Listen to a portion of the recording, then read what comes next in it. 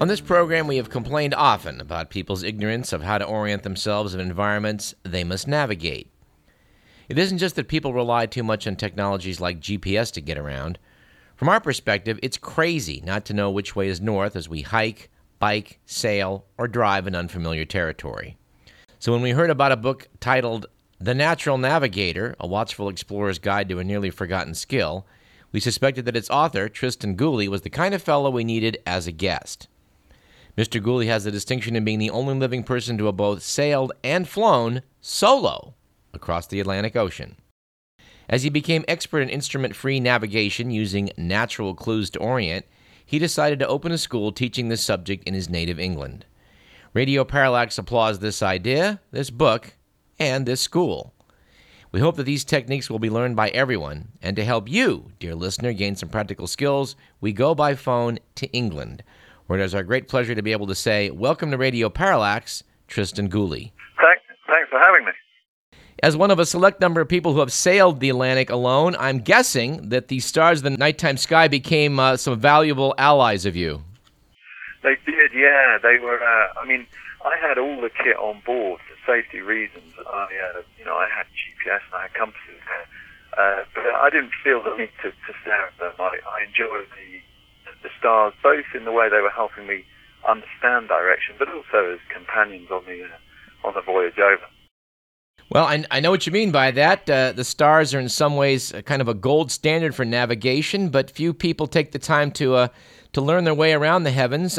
What things do you stress in your school to keep people able to use the stars as guideposts? Well, what I do is I take them way back. We actually go back to the techniques that the ancient Greeks would have been familiar with. So instead of teaching people tricks, and you can teach people how to find direction really very, very quickly using tricks.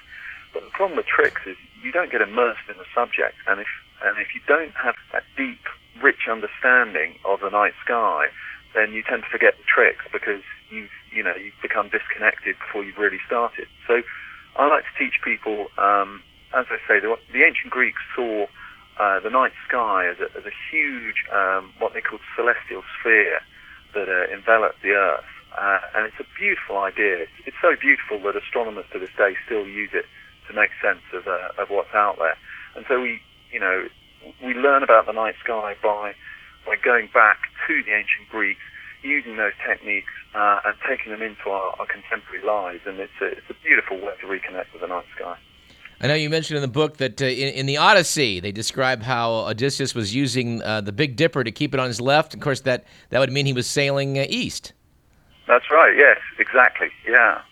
Well, your publicist sent along an article from Outside magazine. It mentioned that 1 person in 4 now can't get around without online maps and mobile satellite navigation.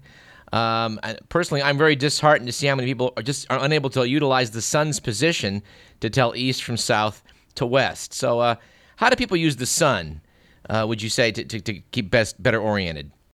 Well, there are 3 key points in the sun's daily journey. There's sunrise, sunset, and midday. And if you're north of the Tropic of Cancer, so the whole of the US, the whole of Europe, and many, many other places, the sun will be due south at midday, i.e. the moment it's highest in the sky. So that's a nice, easy way to get up and running. If it's lunchtime, the sun's going to be roughly south. The beginning and the end of the day, slightly more to it, but more interesting in a way. I very rarely meet anybody who knows where the sun rises these days, whereas our ancestors were obviously pretty well tuned into these concepts. Everybody says it rises east and it sets west, and there's a lot of truth in that. But if you ask people, tell me a bit more, they get lost very quickly. Mm-hmm. The sun actually only rises due east and sets due west on 2 days of the year, the equinoxes. Every other day, it's rising, either north or south of east and setting either north or south of west by quite a lot at times. And that comes as a surprise to many people. And for the record, as we hold this conversation, it's February, meaning that the sun will be rising south of due east and setting south of due west. That's it. Well, you mentioned a trick that I've never used in your book, but it sounds like it might be very useful for people out in the wilderness. If you put a stick in the ground, that the shadow that it inscribes will give you an east to west line, the tip of the shadow will, and the shortest shadow tells you where south is. Yeah, it's going back to what we were talking about, the sun. Shadows are pretty straightforward beasts, really. They'll obviously just do the opposite of what the sun is doing. So the shortest shadow of the day is just another way of saying when the sun is highest. In fact, it's just the neatest way of working out when the sun is highest in the sky. And when any celestial object, it doesn't have to be the sun, it could be the moon, it could be planets, it's true of the stars too, although of course they don't cast a shadow. When any celestial object is highest in the sky, it will be either due south or due north of you. And if you're in the northern part of the world, as you are there and as I am here, then they will be highest in the sky when they're due south. So the sun will cast its shortest shadow when it's due south, so will the moon, so will the planets. Well, continuing and looking up, of course, you got the stars at night, the sun in the daytime, but the moon can be seen in either day or night, depending on where it is in its cycle, and it gives us clues anytime you can see it. Absolutely, yeah. The fastest, trick. I try not to teach tricks, but to get people, up and running, is if you join the horns of a crescent moon together and then keep that line going down to your horizon. That in the northern part of the world will give you a rough idea of south. It's not pinpoint. A lot of the techniques you can use the sun for are extremely accurate, but that's a nice sort of rough and ready way of getting up and running. And then there are other techniques you can use with the moon which take a bit more time and care. Of course, we'd encourage people to go out and just pay attention to what they're seeing from night to night. I remember years ago when I was in Australia, I was stunned to see the moon setting and the horns were pointing in the wrong direction from what I was used to.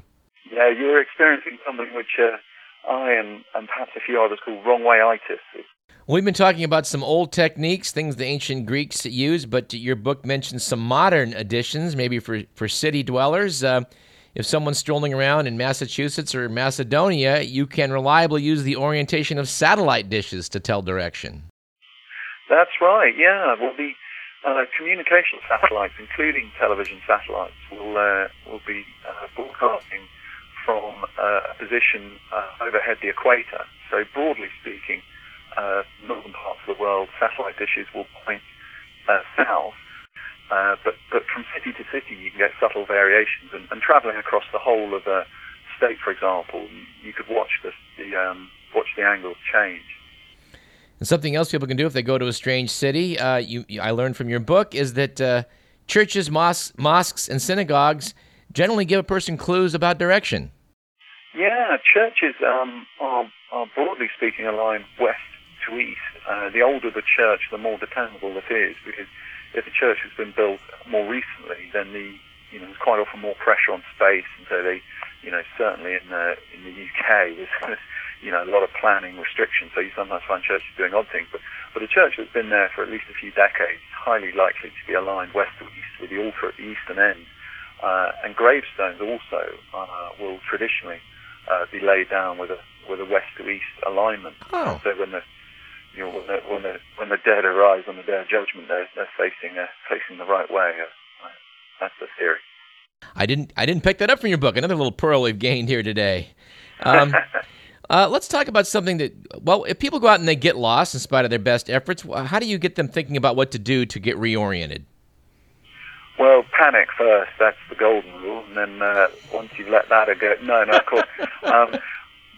A lot of navigation is about confidence, and so what I hope is when I've taught people or they've read my book, they instead of jumping to that thought of, oh my God, I've lost all control of the situation, what's going to happen, I'm going to die, they start thinking, well, this might be a bit of a problem, but it might be a challenge too. Let's just approach it that way. And nobody is ever completely lost. I say to people on my courses, I say, once you go on this course, you'll never get lost again, because you'll be a navigator. Navigators don't get lost. We just become temporarily unaware of our position. And there's a lot of truth in that, because, how lost can you be? You'll know how long you've been traveling. You know how you've been traveling. So just to give you an example, let's say you've been walking for a couple of hours. You think you're lost. Well, you're within a radius of a point that you were at 2 hours before. It sounds silly and simple, but once you start putting the pieces together, you start narrowing it down. You then notice that, the back of your neck is a little bit sunburned. It's the middle of the day. You start thinking, well, I've been walking north for for a lot of that time. So you start walking south again, you recognise a point you passed, and instead of feeling completely helpless, you actually get this rush, this exciting feeling. My God, I'm connected, and I'm back where I can live to see another day. Yeah, one thing that I was impressed by your book, in addition to many other things, was that something that I'd always noticed in trees that are in my yard and elsewhere, that you point out that the southern branches tend to get more sun, they tend to grow more vigorously, and that people can use that as a clue to direction even on cloudy days. Yes, it's this is where we get into the art of natural navigation. When we're dealing with the sky, it's astronomy in a nice simple form, so it's science, and that there's science in the way trees grow, but interpreting them becomes an art, because nature is more fascinating because it won't always do what we want it or expect it to do. And this is a great example. If you take a huge number of trees, they will follow this rule, but an individual one will have its quirks. But I think the technique you're referring to here, if you take an isolated deciduous tree, isolated being important because you want it exposed to the elements of the sun in this case. Deciduous is important because you want those trees that burst into life in summer with their big broad leaves. This tends to accentuate the differences, and the net result is that those big broad leaves in summer stop the southern sun getting to the northern side of the tree. The southern side soaks up all of that energy, grows, as you say, more vigorously, and so you get this apparent weight difference. The southern side of a tree will appear heavier. Now, sometimes it can be so subtle, and I teach people the technique of imagine sawing a tree down the middle, and imagine a giant set of scales. You're weighing the two sides. The side that seems heavier is most likely to be the southern side. And there's even, I guess, something to the old rule about moss growing on the north side of the tree. That sometimes is useful too. It is, yeah, and that's an interesting one, because that's something that's entered, sort of not quite sort of urban myth, because there is truth in it, but it's become a trick that's so familiar that nobody's really bothered to stop and think why it works. Mm-hmm. Moss needs moisture to reproduce. If you deny it moisture, it can't survive and thrive.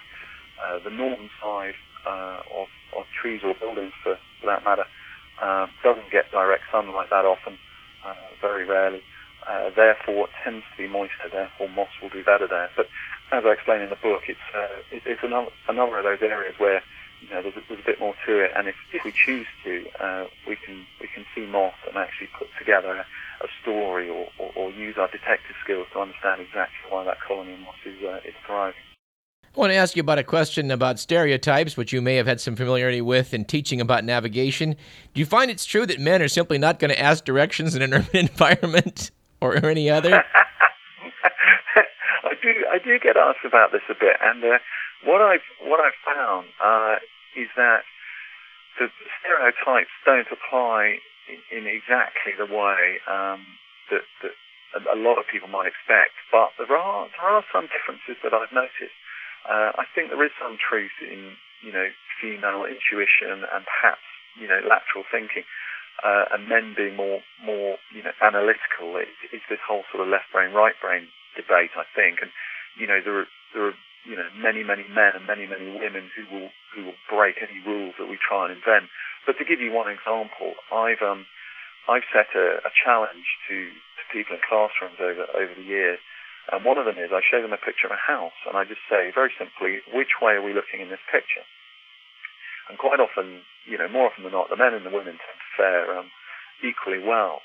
But I've noticed that it's only the women who come up with the intuitive answers. The men are looking at the sun and the stars and the way the trees have grown, saying, well, I think we're looking north. And the women will say, well, obviously we're looking north, and I'll say why. The men will give their very sort of rational answers, and then the women will say, well, the lights are on in the house. Nobody puts all the lights on in the house at the beginning of the day, therefore it's the end of the day, and if the sun's on the left, it must be we're looking north.